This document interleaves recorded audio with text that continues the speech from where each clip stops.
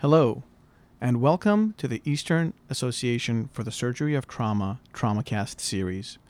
I'm your host, Dr. Babak Sarani, Assistant Professor of Surgery at the University of Pennsylvania. Joining us today is Dr. Peter LeRoux, Associate Professor of Neurosurgery at the University of Pennsylvania. Dr. LeRoux is a recognized expert in the management of traumatic brain injury. He is currently the principal investigator of the BOOST-2 trial, the first randomized multicenter study designed to evaluate outcomes of brain parenchymal oxygen monitoring following TBI. He is also the senior author of the article Brain Tissue Oxygen: An Outcome After Severe Traumatic Brain Injury, a Systematic Review, which appeared in Critical Care Medicine, issue 37, number 6, pages 2057 to 2063, 2009. Thank you for joining us, Dr. LeRoux. Thank you. I thought we would start by asking you to put the problem of traumatic brain injury in perspective. How common is TBI, and what are its ramifications in terms of mortality and morbidity for the patient? Well, traumatic brain injury is probably the commonest cause of death and disability, particularly in young people, certainly in developed countries and surprisingly even in some developing countries. And so the World Health Organization recognizes it as a major public health issue. In the United States, there are probably anywhere between 1.5 and 2 million traumatic brain injuries a year. It all depends on the year from which you get statistics and how exactly head injury is classified. Severe head injury, which is the group of patients who are going to be admitted to ICUs and will be likely to be monitored, represents a small percentage of that, probably in about the 10 or 12% range. Having said that, among patients with severe head injury, the mortality will vary depending on a variety of factors, including age and other injuries, and also depending on centers, but might be anywhere between 10 and 30%. Among survivors, very few are left without any form of disability. And this is what has the major impact on society, both in direct costs in the individual's disability and the care that's required, but also indirect costs and the loss of income potential. And estimates after severe head injury range up to $60 billion a year in the combined direct and indirect costs are lost. So traumatic brain injury, even the moderates and mild, can have significant consequences in that there's probably no head injury that is without any form of cognitive or behavioral change, even minor. And I think everybody today is very well aware of the interest in concussion and mild traumatic brain injury and the consequences of cumulative traumatic brain injury. When we talk about brain tissue oxygen monitoring or intracranial pressure monitoring or other forms of monitoring, it really always applies to those patients with severe traumatic brain injury, which is, as I said, about 10% of the patients who have head injury each year. And that's a pretty good segue in then, having to put things in perspective for the monitoring aspect. And I think almost everybody understands the concept of intracranial pressure monitoring and the need to measure CPP, ICP. But perhaps not as many people are familiar with brain tissue oxygen monitoring. So maybe you can tell us a little bit about the monitor, how it's placed, and what it measures. What does it mean? So at Penn and at most institutions around the United States and elsewhere in the world who use brain tissue oxygen monitoring, it's used as a complement to intracranial pressure monitoring. It's not a replacement for it. The two work together and provide information that together, I think, provides a better handle on how the patient is doing. So the simplest indication is if you believe a patient should get an intracranial pressure monitor at the same time you place a brain oxygen monitor. So the protocol that we use at our institution is if somebody with a traumatic brain injury is admitted with a Glasgow Coma scale of 8 or less, in other words, an indication for an intracranial pressure monitor, they get a brain tissue oxygen monitor. The monitors are placed in pretty much the same way as you would a parenchymal ICP monitor. And for the most part, parenchymal ICP monitors are placed in the right frontal region. Perhaps the difference with the brain oxygen monitor is you really want that monitor to be in what appears to be normal white matter on your admission head CT scan. So there might be circumstances where there's a contusion in the right frontal lobe which would preclude placement of a brain oxygen tissue monitor, and instead you might place it in the left frontal region. So the goal is, if you have somebody who you think should have an ICP monitor, and we know what those guidelines are, surprisingly, a very small percentage of patients who actually should get ICP monitors even today in the United States do. Why is that? Why? I think there is a certain nihilism that exists among many physicians about severe traumatic brain injury, and that is understandable. Some do badly. But it might be difficult to predict that immediately on admission. It might take a day or two before you have a better handle. Economic reimbursements do not in any way provide an incentive for any surgeon, whether it be a neurosurgeon or a trauma surgeon or even an intensivist, to place a monitor. It shouldn't be that. And we do fall short in the placement of ICP monitors according to the guidelines. There obviously can be other reasons which are medical. In other words, the patient has a coagulopathy and so forth. But it's a smaller number than we think are actually receiving ICP monitors according to what is indicated from the guidelines. But that is what we use for placement of a brain oxygen monitor. All right, and so we place this monitor, and I know that ICP is supposed to be 20 or less, and more than 20 I guess is bad. What p-brain02 do we look for? What do the numbers mean? So it's not entirely clear what brain oxygen really measures. The best description of it might be the product of cerebral blood flow and the arteriovenous tension of oxygen. So it's not entirely a blood flow monitor. It is also not entirely telling you what's arterial oxygen or venous oxygen, but really the diffusion of oxygen from artery to vein, and gives some insight to both oxygen need and utilization without specifically measuring what's being used. And I always draw the analogy to if you look at cerebral perfusion pressure, which is part of why we want to know intracranial pressure, in essence, it's going to tell us what's going through the blood vessel. It's not going to tell us what's getting out of the blood vessel, across the endothelium and through the interstitial space and into the cell, where the oxygen's needed primarily at the mitochondrial level. The oxygen monitor gives us insight into that.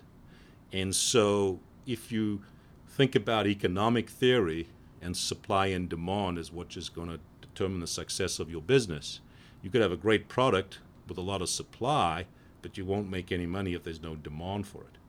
Now, while the oxygen monitor is not exactly measuring demand, it's giving you a little bit more information than just simply the supply side alone, which is what cerebral perfusion pressure is giving you in a very simplified form. And I think when you start to look at brain metabolism after head injury, it is fairly complex. And understanding intracranial pressure and also cerebral perfusion pressure is really just the beginning of that equation.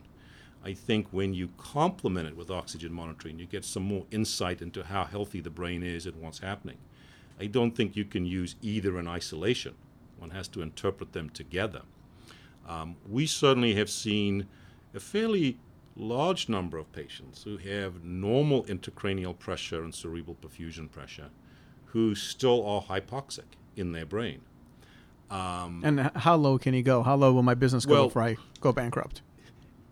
If your oxygen's zero and it's sustained at zero, you're likely to be brain dead. Okay. We are treating patients when brain oxygen goes below 20, and we define that as compromised brain oxygen. Some institutions use a threshold of 15.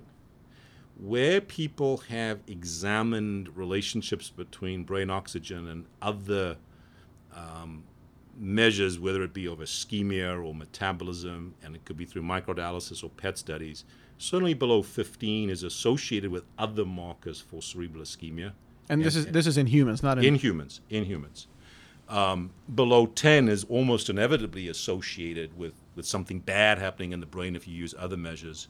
And certainly when you look at outcome studies, patients who have a brain oxygen less than 10, particularly for more than 30 minutes, have up to a fourfold greater likelihood of both mortality and death, both mortality and unfavorable outcome.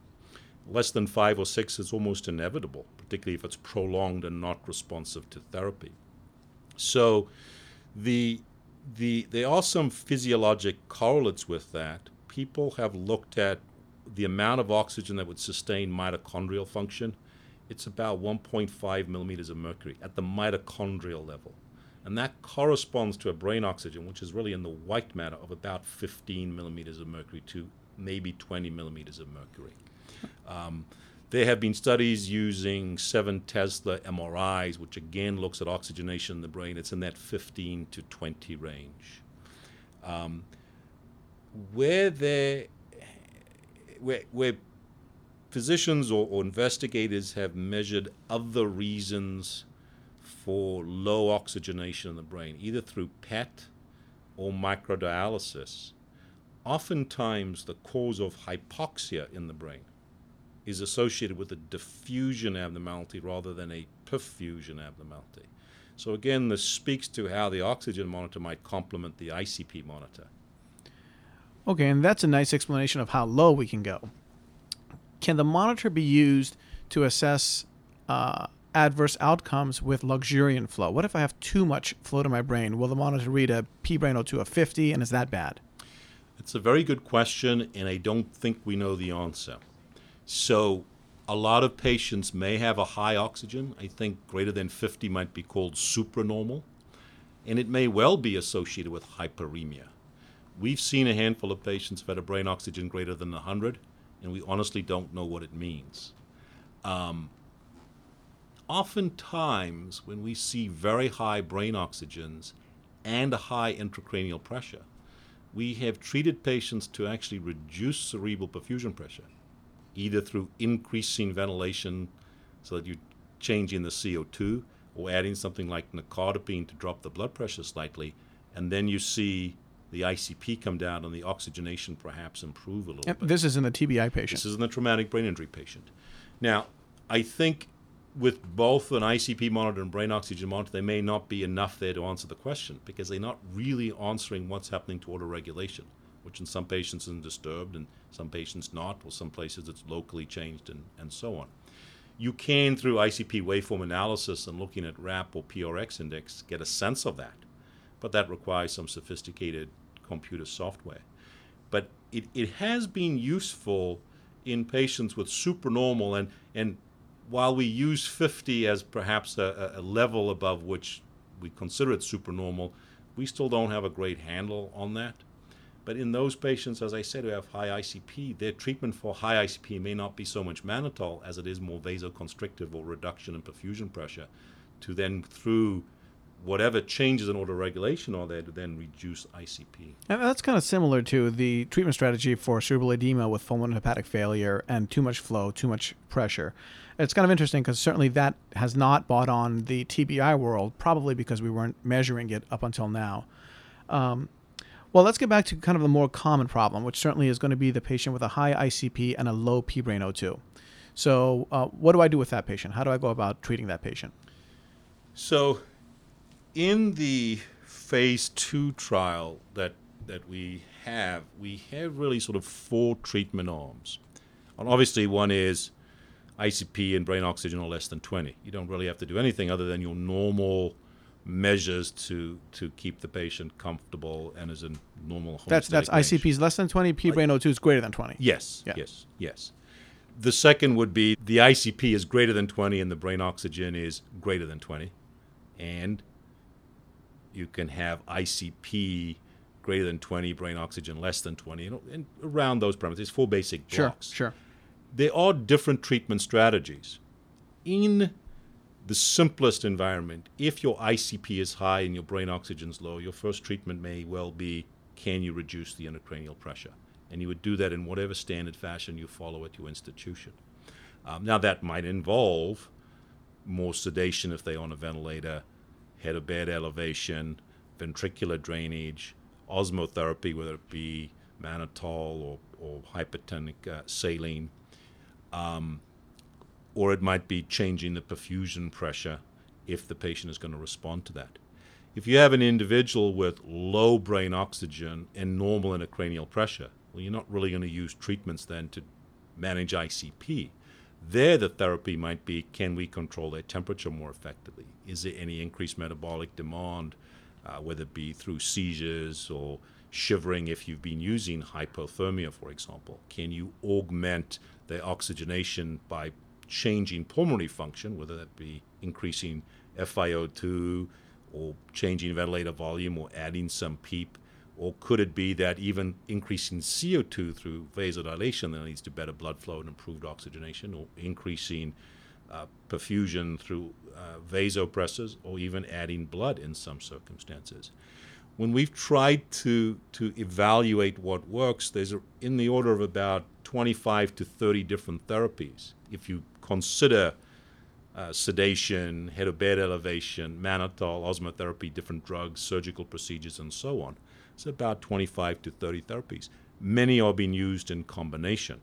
Not all work efficiently, and sometimes you might end up doing surgery. Now, the surgery, if the ICP is high, could be the evacuation of a hematoma, ventricular drainage if there's hydrocephalus, or a decompressive craniectomy. What we have found is that in patients who have a low brain oxygen, meaning less than 20, if you give treatment and they respond to treatment, the likelihood of survival is over 80% in the very severely injured, and this would include patients with an injury severity score of greater than 16. If they do not respond to therapy, the likelihood of survival is in the 50 to 60% range. And is this a single center pen type study? Single center study, yeah. Which your current study, I assume, wants to validate and kind of just make more generalized one. We're going to talk about the Boost 2 trial in a few minutes here. One of the things that you mentioned as a possible therapeutic intervention for raising the pBrain02 is transfusion, and that makes intuitive sense. You published an article a couple years back, also in Critical Care Medicine, I think, that showed that 75% of people who were transfused had a rise in their pBrain02. But interestingly, I think the point that's a little hidden in the manuscript is that 25% had a drop in their pBrain02. So that's clearly bad. Yeah. Why? Another good question, and I don't think we know the answer. And as I'm sure most trauma surgeons know, there is perhaps no absolute consensus on what's the most effective resuscitation strategy. Do you transfuse to a hemoglobin? Do you transfuse to something else, whether it be lactate or oxygenation? I think what we have found is that there is a relationship, if you look at all patients, between hemoglobin levels and lung function levels and oxygenation, but it may vary in individual patients. Certainly in the paper that you referred to in Critical Care Medicine, where we transfuse patients, 3/4 had an increase in oxygenation and 1/4 did not. And that's been replicated in 2 or 3 subsequent papers. It may be dependent on the patient's sex and age. It may also be dependent, and this is well described, the age of the blood that's transfused, although that is not clearly delineated specifically when it comes to brain oxygen. But it would seem that the younger the blood is, the better it is at improving oxygenation. A second interesting phenomenon we found is that usually the first unit of blood causes a rise in brain oxygen. The second unit of blood, if you give it, does nothing. You see no change in the oxygenation. So it might be just a small shift in hemoglobin is important. We have tried to look at that a little further by using microdialysis in addition to brain oxygen and ICP monitoring in the subarachnoid hemorrhage population, where again, how to transfuse patients is not known. There was a recent consensus conference on the critical care of subarachnoid hemorrhage, which was in Paris last year, and this was one of the topics discussed. And I think the end of that consensus conference could agree that we cannot use data in general critical care, whether it be medical or surgical. So, for example, the TRICK trial to apply to subarachnoid hemorrhage patients who share some pathophysiologic similarities with TBI. And in a survey that was done that included physicians in neurocritical care programs throughout the United States, there was a very wide range at when they would transfuse patients. And again, this is in subarachnoid hemorrhage patients, but you can extrapolate some of the information in TBI.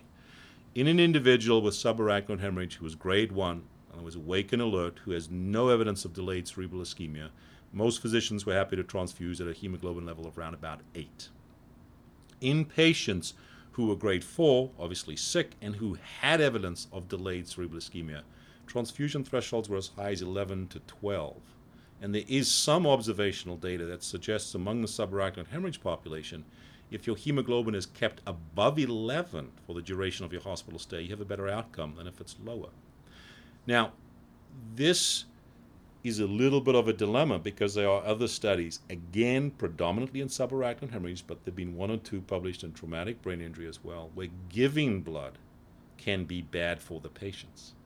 Most of those studies are retrospective observational studies, so it's hard to know whether the blood that's given is simply a marker for the disease severity or it's really an independent factor associated with outcome.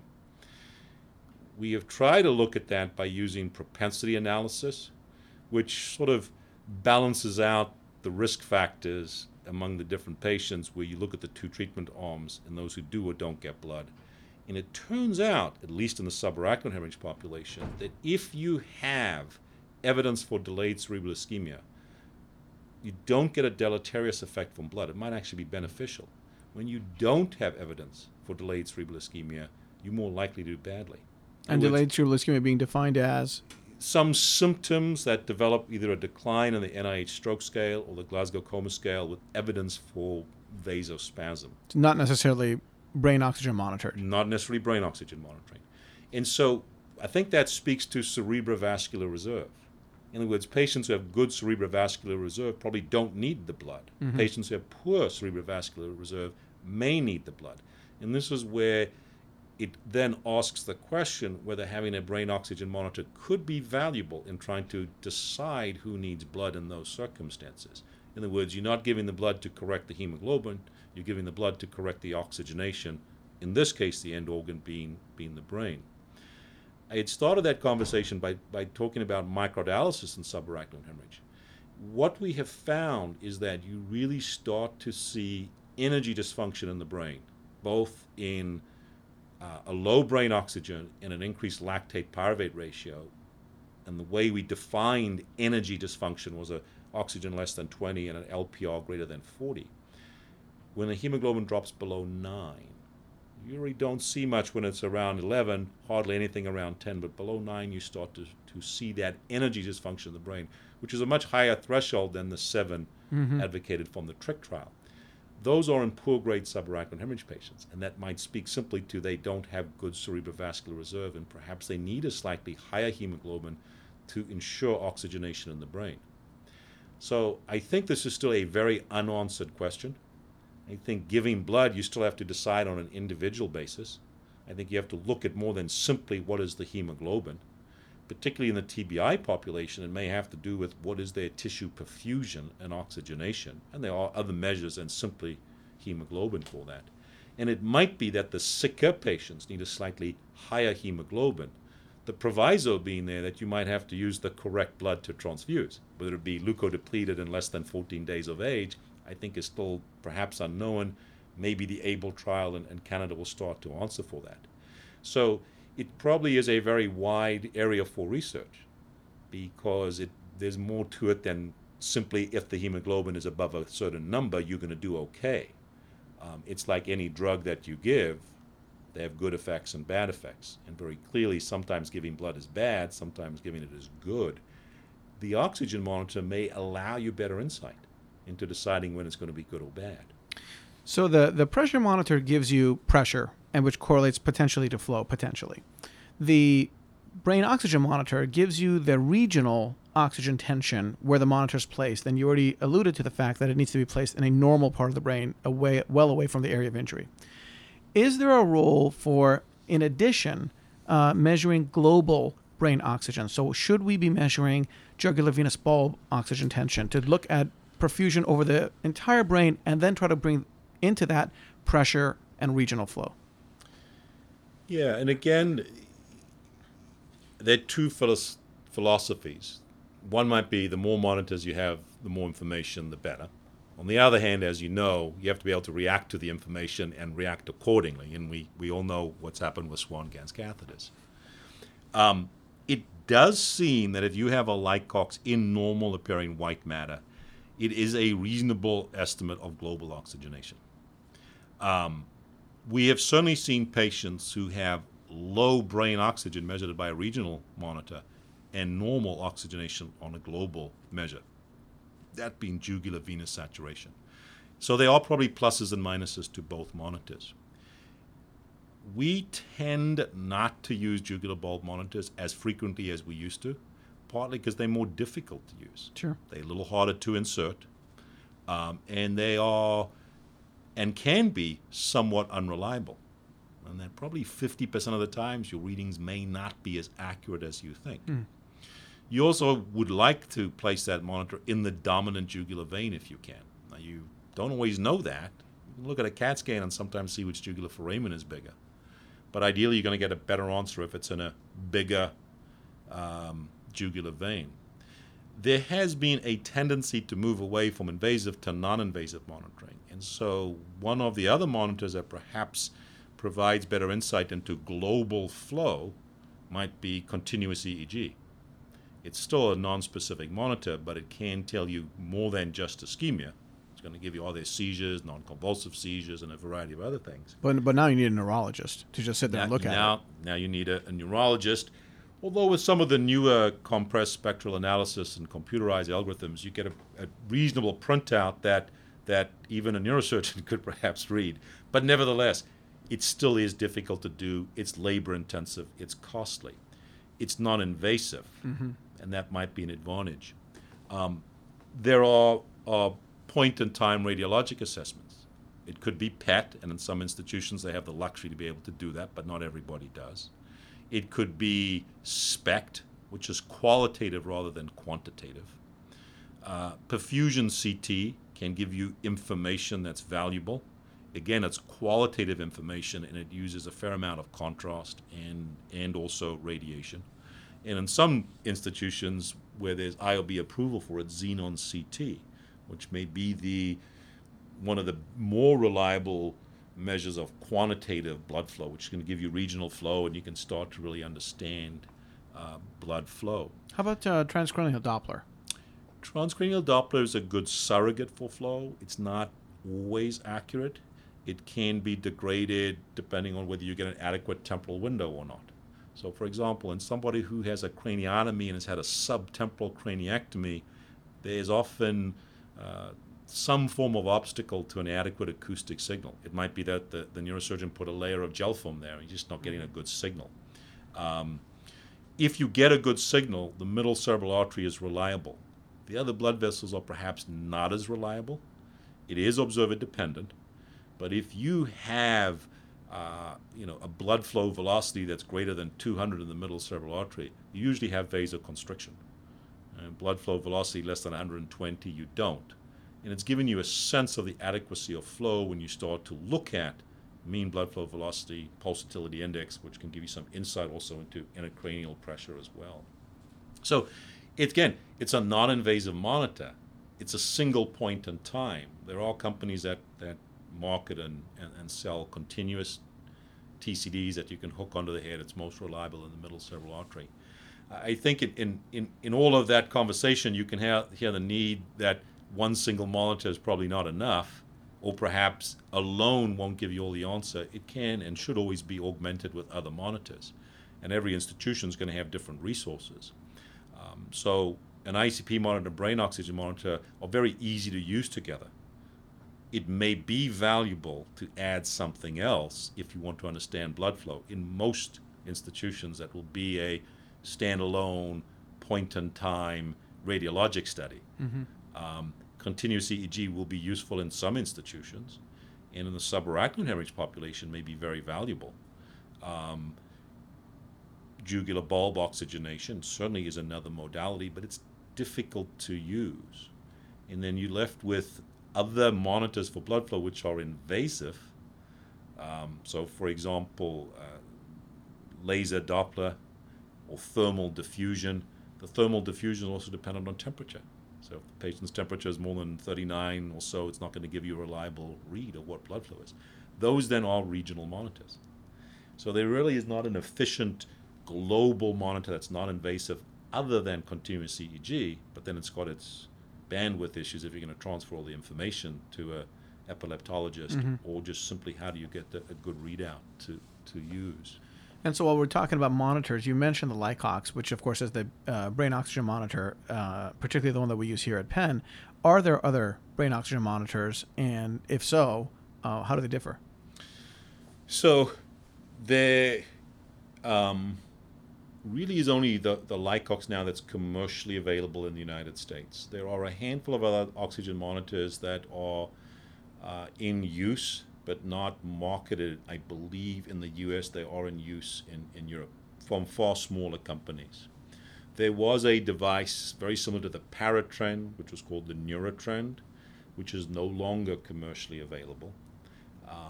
It was a brain oxygen monitor. It used a slightly different methodology to measure brain oxygen. It had a slightly higher threshold, or a different threshold, compared to the LeRoux. So the NIH-funded trial that we have is standardized to the LeRoux, partly because that's what is really used exclusively now in the U.S. How many centers are using it, roughly? Common, not common? It's hard to say. I think that probably most major level 1 trauma centers will have a LeRoux monitor. Whether they use it in every patient is a different matter. In trying to get centers together for a phase 3 trial, we could probably reliably find 30 centers that are using it on a frequent basis that would satisfy the ability to perform a trial. There probably are the same number of centers that use it, but not necessarily frequently. And there are some centers that will get a brain oxygen monitor and use it hardly ever. Like any device, there's a learning curve to its use, and there's a learning curve to try to understand what the various numbers mean. And there are circumstances, and certainly during our learning experience, we had patients whose ICP was 25 and their brain oxygen was normal, and we were trying to decide what to do. And there is this concept now of permissive intracranial hypertension, where you have a patient who doesn't look that sick and his ICP is a little elevated. You don't necessarily go chase that ICP number if some other modality suggests their brain is healthy. And brain oxygen is one of those monitors. Because as we all know, some forms of treatment for intracranial hypertension can be bad. So going back into the late 90s, Claudia Robinson did a trial where she randomized patients to cerebral perfusion pressure-based therapy or ICP-based therapy. And in trying to keep the perfusion pressure up, and patients were getting a lot of pressors and a lot of fluids, they ended up getting worse lungs and having no difference to their outcome. Other treatments for intracranial hypertension,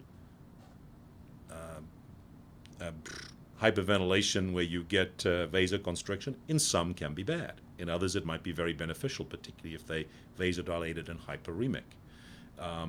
Mannitol has its own problems, and some patients are going to work, and others you might get side effects.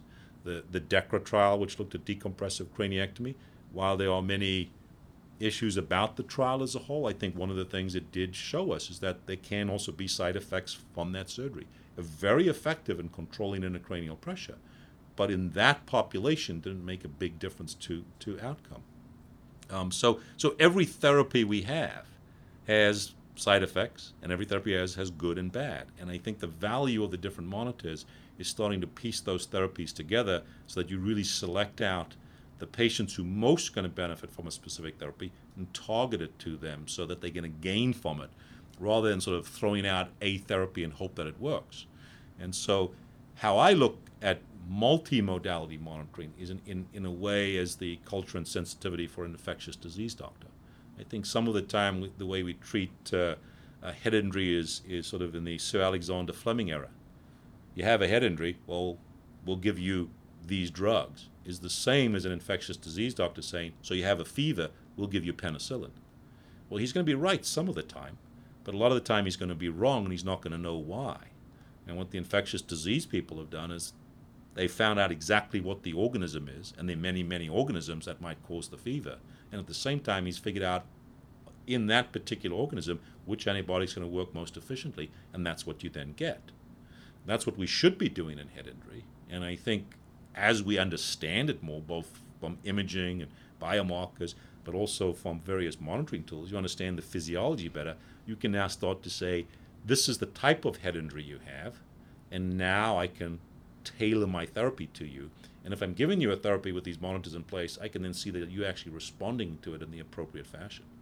And that is what will lead to, I think, a better evolution of head injury care. Not hoping that the therapy we give works, because we've defined severe head injury by a symptom, that is a Glasgow Coma scale less than 8. It'll be the same as defining heart disease as angina. It's not. There's many more forms to that pathology. But with the better information, you can better target and individualize the therapy. And so you brought up several points that I wanted to touch on. One was that the studies that you reviewed in the article you published, the one that we alluded to at the beginning of the podcast, universally included only young patients. There were no studies with anybody older than age 35. And I think, as you already alluded to, some of these therapies can have detrimental consequences, particularly in the elderly, if we're going to start hanging pressors or potent cardiac medications, etc. And we'll talk about the BOOST 2 trial and the eligibility criteria in that regard. The second thing that you just referred to was the possibility that the changes in P-brain O2 or changes in ICP are more epiphenomenon and not really causally linked to the patient's death. So as an example, we know that someone who's hypoalbuminic will do worse than someone who's not hypoalbuminic. But in general, giving that guy albumin doesn't really change things. He's got millions of other issues going on that we haven't even addressed. So with those kind of concepts in the background, let's talk about the BOOST 2 trial, because I think that really is going to be a pivotal study. If you can bring us up to speed as far as pre-existing work that led up to this trial, its design, what are you guys doing, and where do things stand? So the BOOST 2 trial is NIH funded. It's a multiple PI study. Raymond Diaz-Aristia, Ross Bullock, Nancy Temkin, Randy Chestnut, and myself. It started out as 4 centers: Penn, University of Texas Southwestern, University of Washington, and University of Miami. We've expanded that now to more centers, in part because it's been difficult to recruit patients. Like all TBI trials, you can screen a lot, but because of eligibility criteria, you don't necessarily enroll a lot of patients. And there are other large trials going on, for example, PROTECT. So we're a little bit behind on enrollment, but I think we've enrolled 15 patients. How long have you guys been live? It's just under a year, but the first 6 months was really startup. Mm-hmm. And what we've seen is we've been steadily increasing the enrollment now. We've actually doubled monthly enrollment over the last 2 or 3 months. So we're looking to enroll 4 a month now over the next 18 months or 2 years really, and reach our target.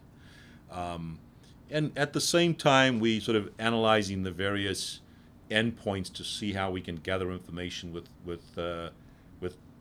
limited information, smaller ends, or just looking at certain physiologic data.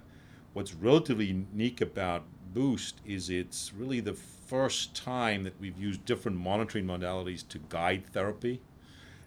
And in essence, it is answering some of the questions that I think all of us want to know. Will a monitor make a difference? Well, just to step back for a second for those who are not familiar with it, what monitors are going in and what are we doing? So in BOOST, patients are randomized to receive ICP-based care or ICP and brain oxygen-based care. Every patient gets both monitors. The brain oxygen monitor data is blinded in those who are randomized to just ICP-based care. We collect all that physiologic data, and what's reasonably unique about BOOST is we have a computerized download system, so we get minute-to-minute physiologic data that we can then interrelate and look for a lot of other variables later on. So it's probably the first trial in the neurointensive care unit or in traumatic brain injury where we're trying to answer, does a monitor and the information it provides and how you act on it make a difference to outcome? This may answer some of the limitations that have existed in single-agent neuroprotection trials, because almost every single-agent trial in TBI has failed when it gets to a phase 3 trial. And the answers for that may not be that the drug is inefficient, but just the selection of the patients or the heterogeneity in the patient population is what limits the efficacy of the drug. Monitoring might allow us to tease out the heterogeneity of patients and respond then to their physiology. Assuming that the treatment based on the monitor is somewhat regimented, so... Yes. So a very formalized, standardized approach has been developed for this. It has taken a lot of discussion. And as you can imagine, there is always a lot of discussion and opinion because there are many things that we do in traumatic brain injury for which there isn't level 1 evidence. We're basing it on sound physiology, however, and that in many respects is going to guide what we do. The primary objective of BOOST, however, is not to demonstrate efficacy of therapy, but to demonstrate the feasibility of reducing the burden of hypoxia. So all of the observational data suggests that low brain oxygen is associated with worse outcome. What we're really asking in BOOST is if we add brain oxygen directed therapy, will we reduce the burden of hypoxia compared to patients who receive conventional ICP-based therapy? So that means then all clinical endpoints are secondary endpoints. The primary Correct. endpoint is just the measurement of the oxygen level itself. Correct. It's proving that you can make the physiology better through this management strategy and also adhere or be reasonably compliant with the management strategy. Secondary endpoints will include outcome analysis. The trial is hopefully going to lead then to a phase 3 trial where we will answer the question of is there a difference to outcome, but to be able to do that trial, which would, it's almost a tenfold increase in the number of patients that are required, and obviously the cost of that goes up. The NIH wants to know, 1, can you recruit and do it? And 2, is it actually making a physiologic difference? Because if it makes a physiologic difference, one can infer that it might make a clinical benefit, but that would at least allow you to do the sample size analysis to analyze that. And you guys are enrolling all ages, adults? It is all ages. I think it is 18 to 80 years. So in other words, you're including the elderly? We're including the elderly, in large part because we want to make it generalizable. Sure. And also the epidemiology of head injury is changing. I think we are seeing more elder patients present with head injury, which is simply a phenomenon of the aging of the population. The health of the elderly is better now than it was 50 years ago, so they are more active in doing things.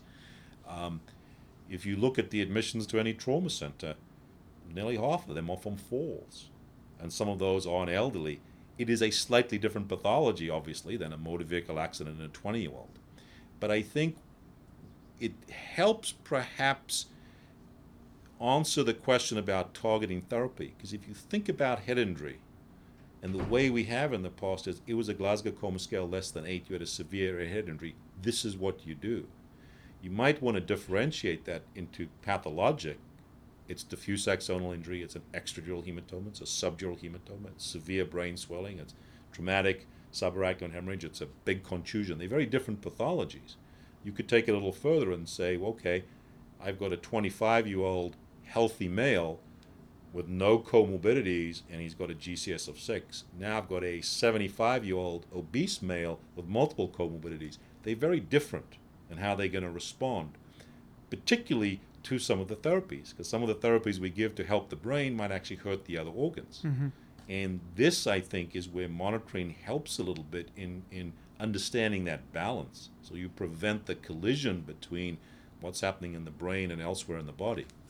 Well, it's a fascinating series of questions you've raised, and clearly this one trial won't be powered sufficiently for any subgroup to answer them definitively, but I agree with you entirely that it's a start, and again gets back to those first 35 studies you reviewed in your paper, all of which were young people.